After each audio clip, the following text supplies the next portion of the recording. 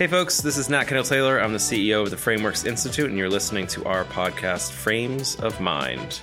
When it comes to social issues, experts say one thing, the public hears another. We use social science and the science of framing to bridge that gap. You'll hear a member of our staff, or in some cases, a few very special guests, chat about social science and social issues, all through the lens of framing, exploring how it can shape our understanding of the world, or at the very least, how we talk about it.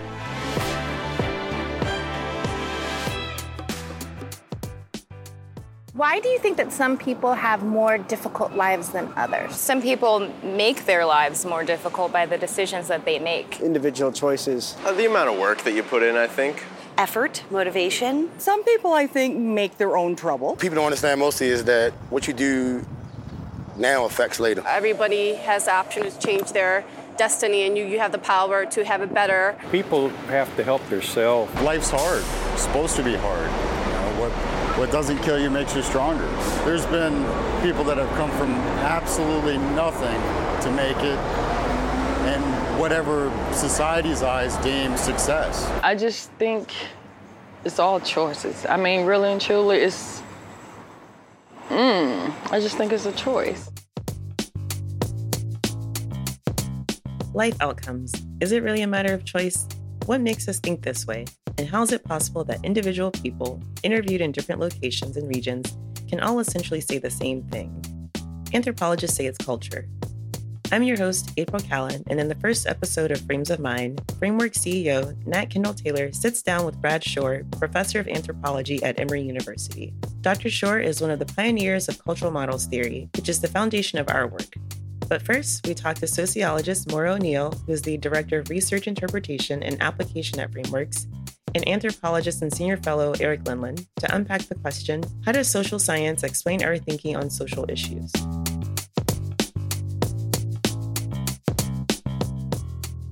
So Eric, cultural models theory, what is that exactly? Well, cultural models theory is a literature and a body of theory that really kind of emerged in anthropology and specifically in the subdiscipline of psychological anthropology, really starting in the 1980s. And it was really an effort on the part of a set of relatively senior scholars to figure out a way to kind of develop a shared framework that anthropologists could use to talk about culture. And not just simply culture kind of writ large, like, we can talk about American culture or French culture or what have you, but to figure out a way to talk in a meaningful and shared way about the units of culture, which is something that anthropology had been struggling to do in some respects for years. There had been different ways to think and talk about culture. And so cultural models really emerged as a way to address that challenge. And I had the good fortune of working with kind of one of the senior founding figures in cultural models theory, Professor Emeritus, now Emeritus at Emory University, called Brad Shore, who helped kind of shape that framework in conversation with others. And I think the cultural models perspective has found a home, a really well-established home in psychological anthropology and in cultural anthropology more broadly. I think in part because it provides a way to think about and talk about both the ways in which culture plays a role in structuring human thought and cognition, as well as thinking and talking about kind of the culture that we experience on a daily basis out in the world, right? And the nice thing about the idea of models and cultural models is, a model is a fairly kind of open term.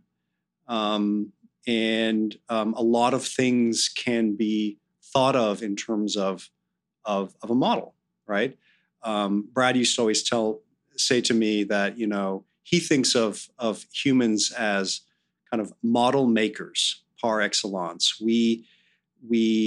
As we experience the social worlds that we inhabit and these various systems that we're a part of, whether they're educational systems or communication systems or religious systems or moral systems or language systems, right? We are experiencing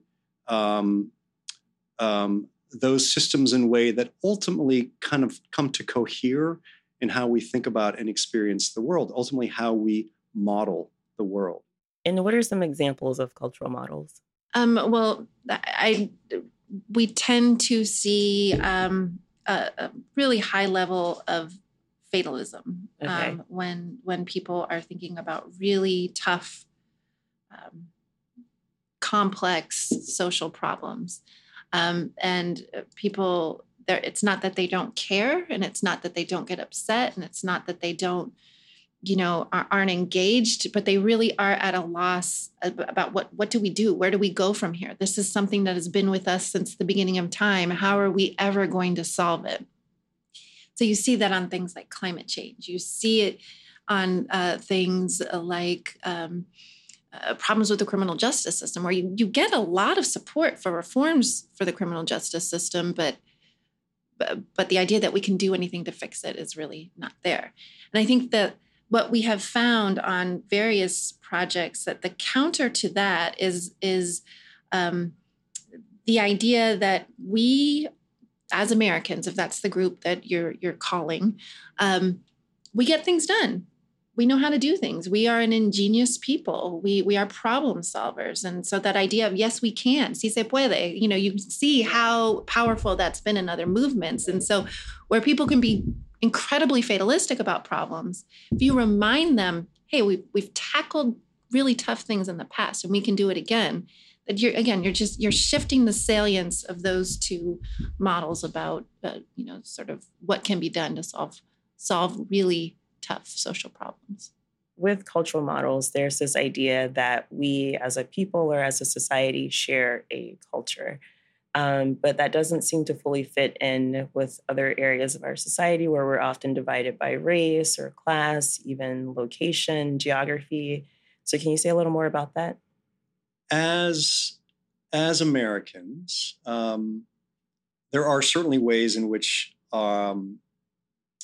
people live different lives and have different experiences. But there are a lot of ways in which we participate in common institutions and across our society, right? Whether it's in terms of religious institutions or educational institutions or recreational or media environments, or capitalism, or our democracy and the structure of how life is governed at the local level and the state level and the national level, right? We do participate in a lot of common systems and institutions, and because of that, we come to see and understand and think about the world in ways that are comparable across class and race and gender and the urban-rural distinction and a variety of other ways in which people do live, in some respects, somewhat separate lives. And so, and this is, I think, particularly true when we look at some of what we would call foundational models that have historically and continue to structure life in the United States. Like, what's an example of that? Well, the kind of most readily available example of that is individualism, right? Okay. And, within the Western tradition, and there's, of course, a long history to how we Westerners became such individualists. But the reality is we all, in some way, shape, or form, have participated in highly personalized, individualized ways of experiencing the world and thinking about the world. And so because of that, almost irrespective of who you're talking to in this country, if you have a long enough conversation with them, that kind of more individualist way of thinking about the world and how we as humans operate in it is going to come forward as a way that in some way, shape, or form structures how a person thinks. I certainly know it's part of my thinking, even as much as I try to think in collectivist and systemic terms. So it's really at some of those deeper levels of culture that we can see some of these foundational models are really operative across those populations. And that's not to say that there aren't at any level meaningful differences across populations, because there certainly are. But really, when you take a deep dive, generally speaking, in most areas on most issues, you're going to find some common patterns. And I mean, at Frameworks, I think we have joked, though it's not really a joke, that this individualist challenge is pervasive across almost all of the social, certainly, areas where we do research. So in education, climate change, criminal justice reform, early childhood, aging, human services. Yeah, I mean, we'll get the list of research issues, and we could give you the flavor of individualism that structures thinking on that issue area. And when you say flavor of individualism, meaning that? So, for example, if we know that individualism really structures people thinking about aging outcomes, and so there, people will say things like, if you're doing well older in life, it's because you saved enough money to retire well, you took good care of yourself, you had the right diet, you had the right exercise, you did everything right, you made the right choices, and now you're living this, this fabulous life later, in your 80s. And if you aren't having those experiences, it's because you didn't make the right decisions. And so everything that surrounds or has surrounded that person through the life course disappears from view. And it is all about the decisions that person made. And you take that into the context of education. If a student is doing well, it's because they work hard, they make good choices. They do what they need to do to get a good education, and the learning environment, the quality of the learning environment, it's inconsequential. It's all about that student's sort of inner drive. So it sort of sounds like a bootstraps thinking. Yeah. And it's sort of the way we've been talking about models, it seems that they often have sort of a negative connotation. Is there a model that you can think of that might be positive that comes up in a particular social issue? I mean, I think it's all relative to the goals of the people that we're working with. So you could imagine, I'm trying to think of an example, that individuals are responsible for their own outcomes might be really helpful for someone who's trying to sell something, right? That model might be positive or productive in that context. I think the ones that we see, sometimes they're very thin, they're very shallow, but the idea that environments matter, people will say things like, it takes a village, really cliched, but there's something positive there about what surrounds us, shapes us, that it really is at the heart of the things that many of the people that we're working with are trying to communicate.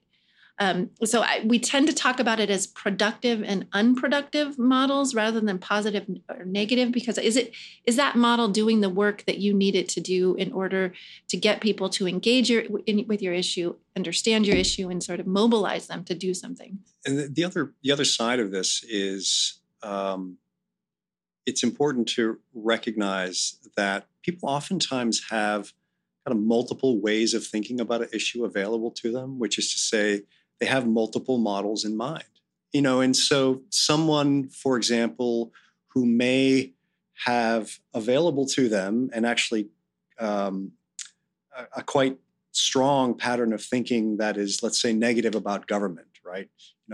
Get government off our backs. Government is a inefficient, corrupt, intrusive thing, right? Which is, we know, a model that has some currency in our culture and in our discourse. But that same person may have a productive model of government in mind too, right? That recognizes government's role as a protector, government's role as, at times, a provider of certain kinds of key services and infrastructure.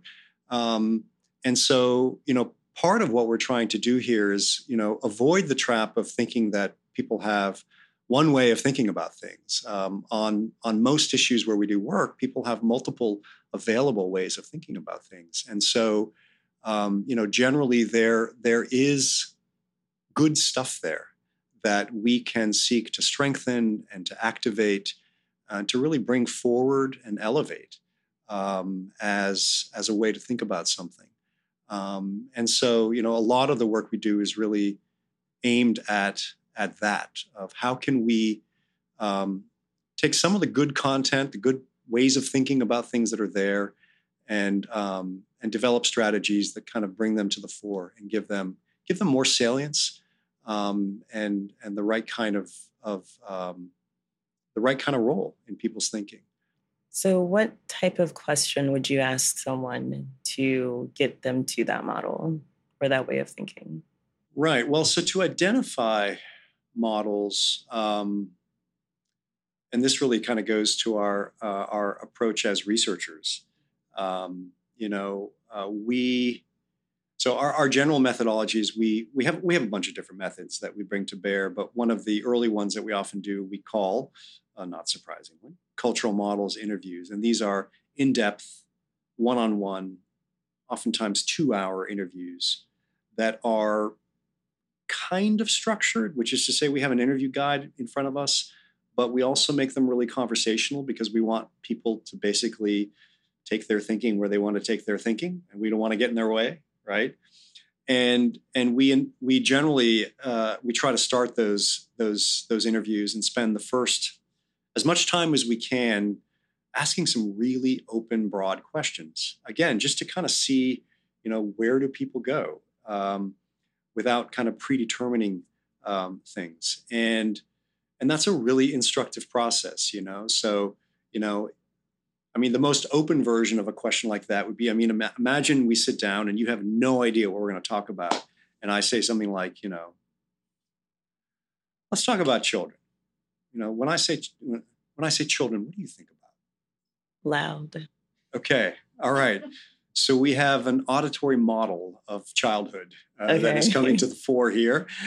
Tell me more. Tell me more, April. Messy. Okay. Dirty little noses. Okay. And why do you think that is? You can see where we're going here, right? So I will, no impulse control. I don't know. I will do my best to just keep you talking without telling you anything, in a sense, right? Tell me more. Tell me more. And it's a tried and true method. Mm-hmm. So it's not like we've invented the wheel here, but there's a lot of power there in just letting people free associate and speak their truth, right? And of course, there's much more to the process than that, but that's one of the ways we try to get to those models. So this might be sort of where you're merging our partner needs with the public sort of understanding, or what we want their understanding of a particular issue to be. I think at that point, the cultural models interview process gives us a map of how people are thinking. And as Eric said, we're really trying to let them go where they're going to go and not get in their way. And we're not really thinking about how to effectively frame the issue in that context.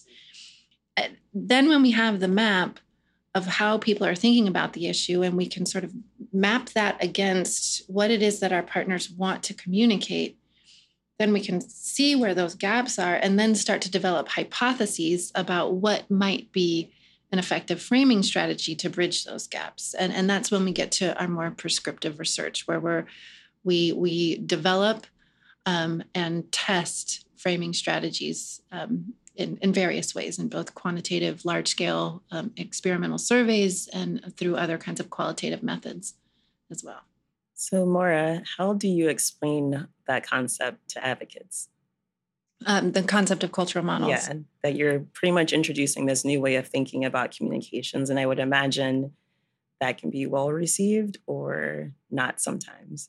I think what's really exciting is that when we're able to do this work and sort of map that really complex ecosystem of the models people are using, it's just really exciting to share that with the people we're working with, and to have people just have the moment of recognition of how beautifully complex human cognition is, I think sometimes all of us get stuck in the idea that people think this way, or they are this type of person, or this is their worldview, when rather it is so context dependent. It is so variable.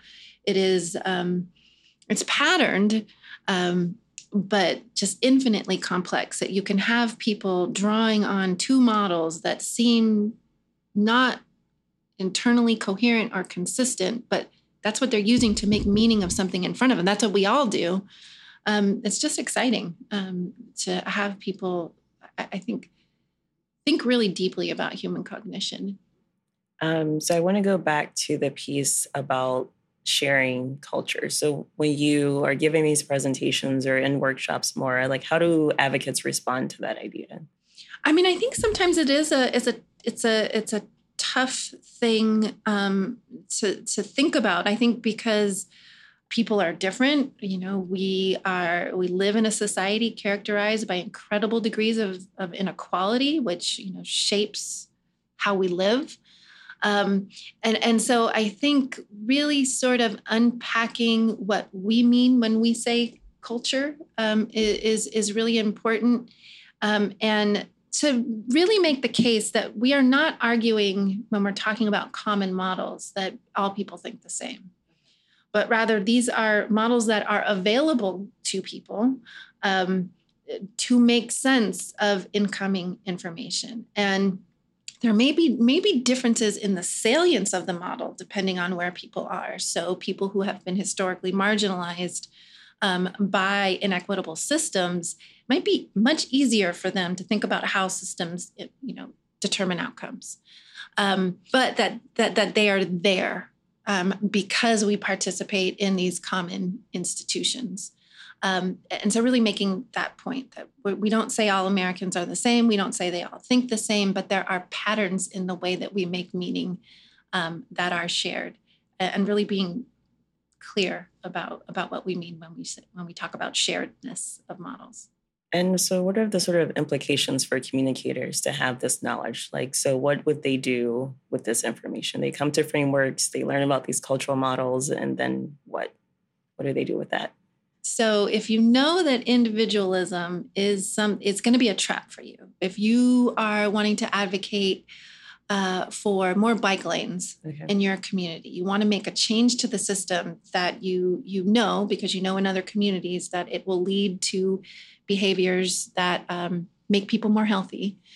If you start with the idea that, you know, you need to take responsibility for your health and bike more, and the way that you can bike more is if we have more bike lanes, well, you've just triggered individualism. And so the idea that how the community is structured is going to determine whether or not that person bikes kind of goes away. It's did that person. So thinking about the structure of your story, right? So instead of this person needs to get up and bike in the morning, you could tell a story about what bike lanes look like, how difficult it is to bike when there aren't good systems for bikers.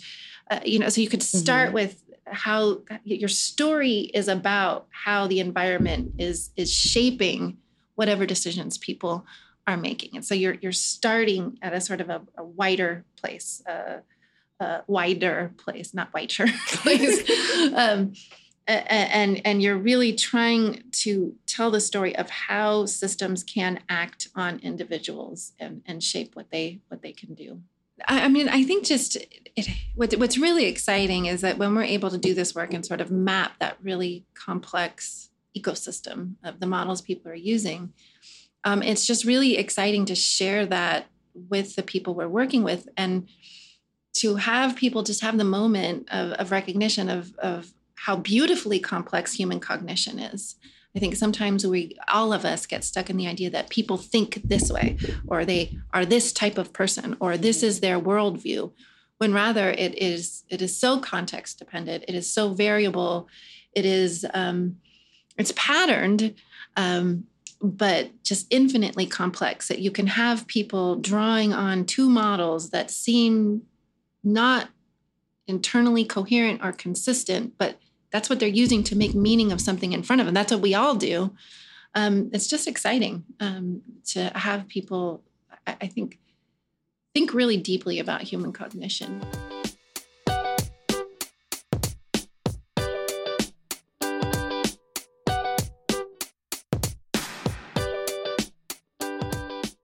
My name is Nat Kendall Taylor. I am an anthropologist by training, and in my training and career thus far, I've specialized in a type of anthropology, which Brad, you and I share, called psychological anthropology. So can you introduce yourself? Yes, I am Brad Shore. I am a cultural anthropologist, professor of anthropology at Emory University, where I have been for about 36 years. And I was trained originally at University of Chicago in what was known as symbolic anthropology.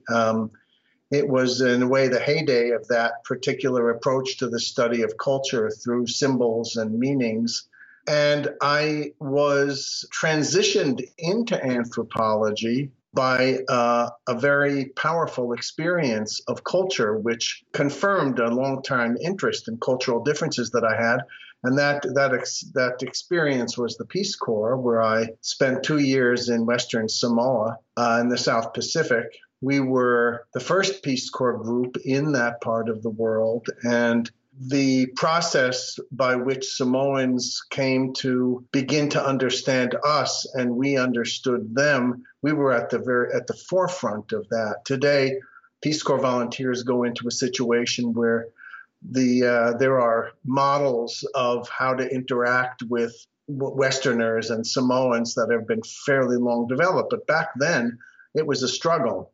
And that struggle left me with a real interest in culture, what it was, and how it influenced thinking and behavior.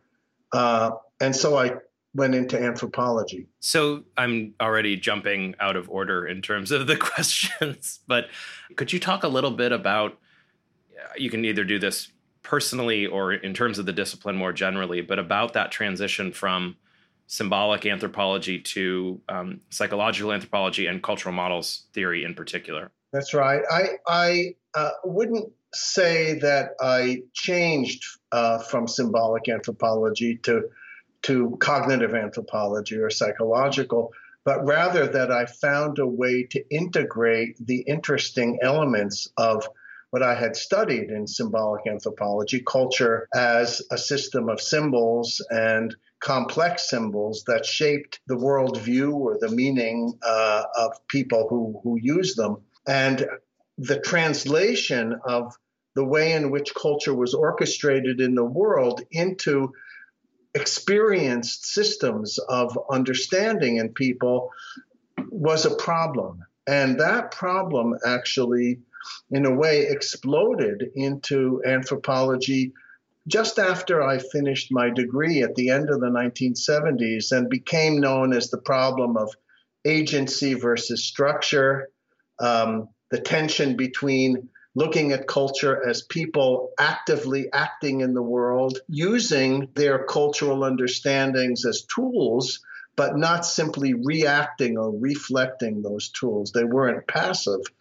And this became a major critique of anthropology that continued it still continues today, and led anthropologists to begin to reject the concept of culture itself as too global, too homogeneous, not concerned with issues of power, not concerned with the various ways in which culture shaped diverse discourses, the whole concept of culture as discourses. And I took these critiques seriously, but to me, they did not imply that we reject the concept of culture as shaping human experience. And my experience of Samoa was too strong for that. And so the cultural models theory was my way. I sort of started looking around for traditions of understanding of symbols and behavior that would be able to integrate what I thought of as the doubleness of culture. culture is in the world as orchestrated structures. The world is culturally shaped by people, and babies are born into a culturally orchestrated world. So that's the external aspect of culture. But that culture also is simultaneously embodied in what we call mental models, or in the culture in the mind. So that's what I did. And I remember that I told my advisor, David Schneider, I asked him what the theory of mind was that anthropologists used in culture theory. And he said, theory of mind? He said, we don't have any such thing. I said, well, I am going to work on that and write a book on it. He said, you'll never do it. And you did it. Yeah, but I think I always thought it was so interesting how close of a connection you had with, I guess, what gets called cultural psychology, kind of right. Jerome Bruner and the relationship that you've that you had with him, and something that I've always been kind of just drawn to in the work that you do and the way that you think is that you are less purely, and take this as a compliment, less purely anthropological right. in your thinking than many anthropologists that I know. So could you just talk a little bit more about some of the other disciplines or domains or practices? Yeah, I mean, to me, the human being, including the human mind and the nervous system, is not divided into departments. Only universities are divided into departments. And so if you're asking big questions about meaning, et cetera, it's not surprising that we might find ourselves attracted to and drawing on various traditions. I've always been something of what I would hope would be seen as a serious dilettante, in the sense that I've never been afraid if I discover that somebody is working on a problem from a different angle or a different discipline than my own. I don't respect disciplinary boundaries in that way. I'll just go start reading them. And I think that can confuse people, because academics tend to be sometimes wedded to understanding things within a single tradition. But if you think about it, understanding the human mind cannot be simply anthropological. That's ridiculous. And number two, the study of culture, by definition, means the study of straddling different understanding systems, right? In anthropology, those are known as cultures, right? And we're trained to sort of learn by straddling and absorbing a kind of wisdom and knowledge from a variety of different cultural sources. Each culture could be viewed in a way as a theory of the world, a theory of how the world works.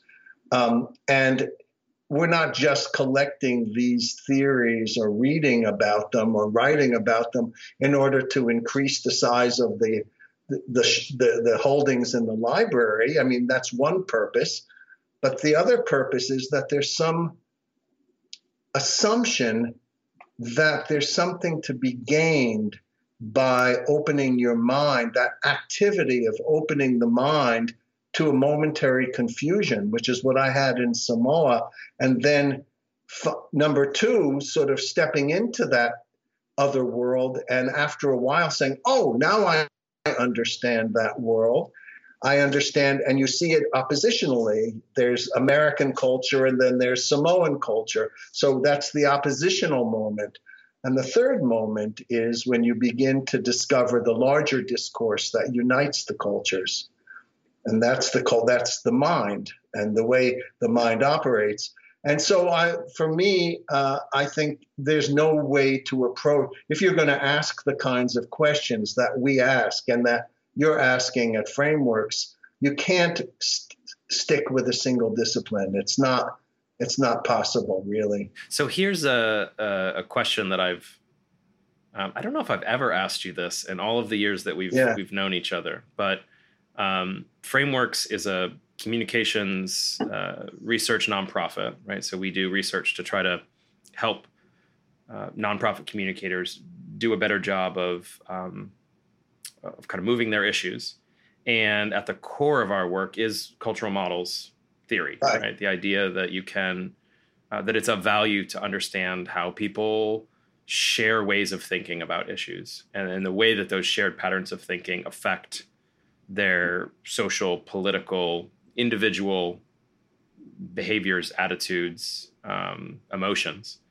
And so we have managed to take, largely an academic theory and build it into a very applied function and place. And so my question is, did you ever imagine that cultural models theory would be used in the way that Frameworks has and is using it? No, to be honest, no. I was shocked and delighted when I discovered this when I kind of tracked you down after you graduated from graduate school, wondering where did you end up, and found that you were at this place called Frameworks, and I began to sort of become interested in it. But I am not to be honest, I'm not by temperament an applied anthropologist. And I've never thought of myself as sort of working on applied anthropology.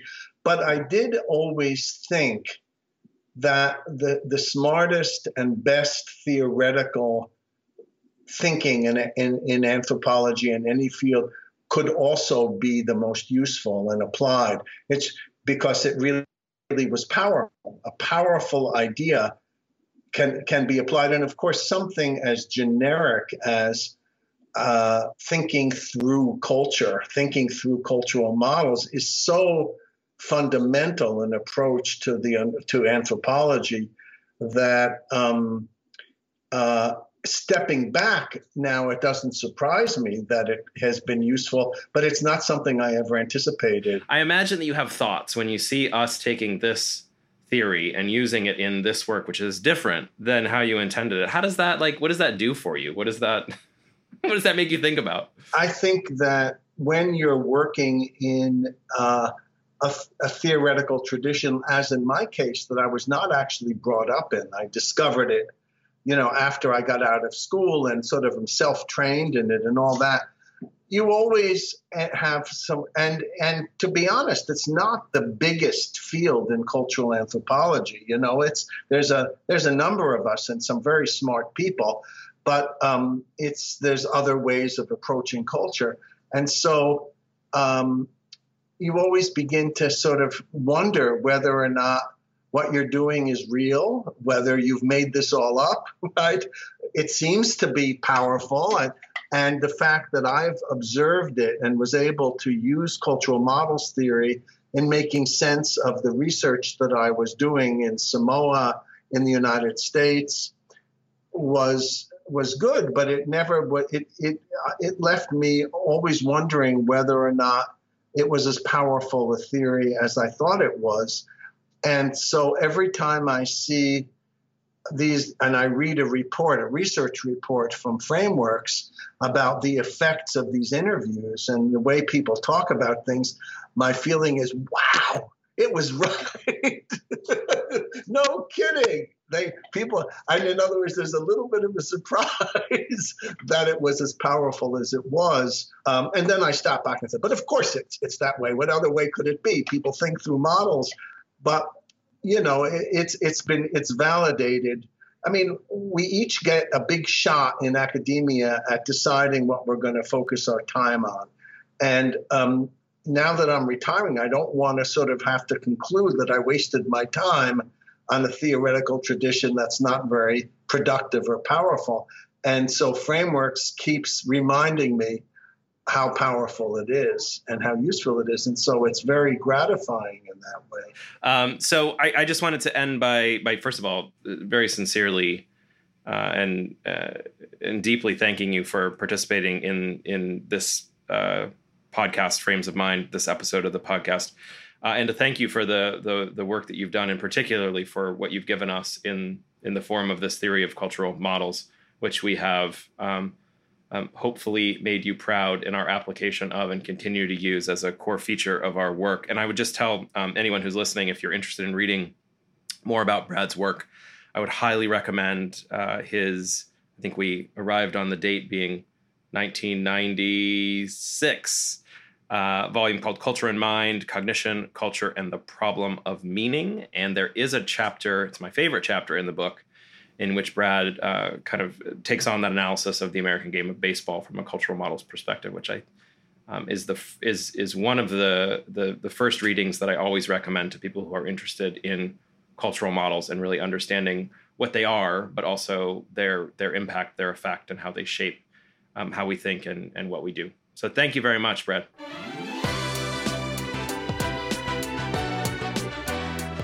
Now we know how culture informs public thinking on social issues, but how do we move people to care? Find out in the next episode of Frames of Mind.